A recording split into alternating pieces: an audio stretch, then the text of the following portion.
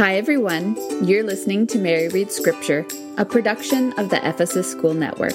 I'm Mary, and today I'll be reading and you'll be hearing from the book of Romans. Let's begin, as we always will, by hearing Scripture.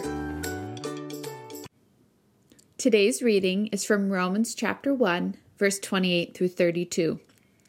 And even as they did not like to retain God in their knowledge, God gave them over to a debased mind, to do those things which are not fitting, being filled with all unrighteousness, sexual immorality, wickedness, covetousness, maliciousness, full of envy, murder, strife, deceit, evil-mindedness. They are whisperers, backbiters, haters of God, violent, proud, boasters, inventors of evil things, disobedient to parents, undiscerning, untrustworthy, unloving, unforgiving, unmerciful, who knowing the righteous judgment of God, that those who practice such things are deserving of death, not only do the same, but also approve of those who practice them. In today's podcast, we are wrapping up our exploration of Romans chapter 1. I want to take a moment to thank all of my listeners and subscribers so far. I appreciate your support of this podcast and your desire to hear what Scripture is saying to you in the language of the original authors. As you've probably noticed so far, there is a fullness to the Greek that is not adequately expressed in English translations. While this podcast only provides a brief encounter with the biblical Greek every week, I do hope that it encourages you to go to the original languages in your own personal Scripture studies, or at the very least, question what you might be missing while reading your English translation. On that note, let's continue with our exploration of the text, beginning with verse 28. And even as they did not like to retain God in their knowledge, God gave them over to a debased mind, to do those things which are not fitting. The first words I would like to look at are the words translated as not fitting. This is mi kathikonta. Mi is translated as the word not, and denies the thought of something, or denies those things according to the judgment, opinion, will, or purpose of someone. In this case, that someone is the scriptural God. Paul isn't saying that these things don't exist. They do exist, but the thought of them is denied by the scriptural God according to his judgment. The word for fitting, kathikonta, is a form of the word kathiko, which comes from kata and hiko. Kata properly means down from, in regards to going from a higher to a lower place, specifically in reference to a particular endpoint. Hiko properly means to reach the end destination or goal. So here I believe we can summarize that Paul is saying that God gave those he's speaking of up from a position of nearness to him to do those things which do not lead one to the end destination or goal. That goal being living in accordance with God's judgment, opinion, will, and purpose. The destination that they are not arriving at is a nearness or proximity to God. As for this long list of behaviors, covetousness, maliciousness, envy, backbiting, boasting, etc., I'm not going to define all of these words for my listeners. Even in English, I think we can sense the weight of just how thorough Paul is being with this list of behaviors. What we miss, however, is hearing how they sound together in Greek, and how the connections between the sounds pull them together in such a way that the English simply can't communicate. Let's listen. You can follow along with me, beginning with unrighteousness in verse 29.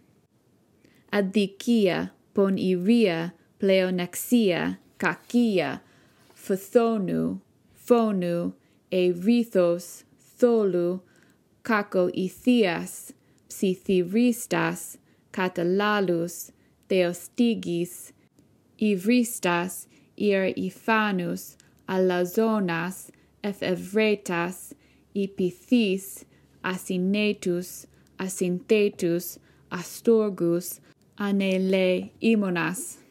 Do you hear the connections?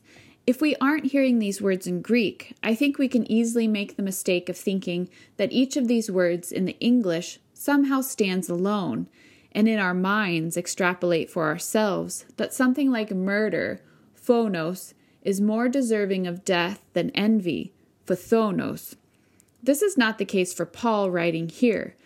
Envy is on par with murder, and it's not just on account of the words sounding similar, but envy, phthonos, is akin to the word phthiro, which means to destroy, corrupt, spoil, or properly to waste away or deteriorate.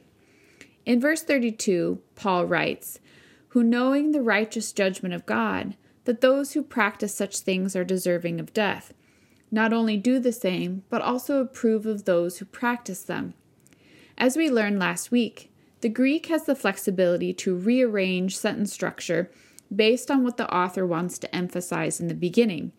It should be noted that where it says in English, "those who knowing the righteous judgment of God," really reads in Greek as, "who the righteous judgment of God having known." The righteous judgment of God comes before the knowing of it. To dikeoma tou theou epignontes. The Greek word for deserving, as in those deserving of death, is axios. It means of weight, of worth, worthy or comparable, and comes from the word axo, which means to weigh.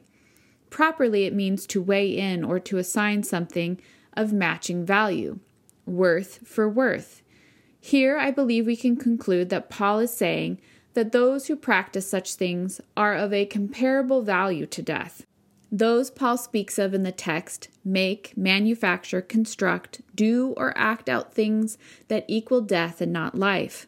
We discussed this Greek word pieo in last week's episode, which appears in both verse 28, God gave them over to a debased mind, to do, piein, those things which are not fitting, and verse 32, who knowing the righteous judgment of God, that those who practice such things are deserving of death, not only do, piusin, the same, but also approve of those who practice them. As we discussed last week, this word pieo can function in a positive way in Scripture when God does the action, makes or constructs something, or when human beings do as God commands them.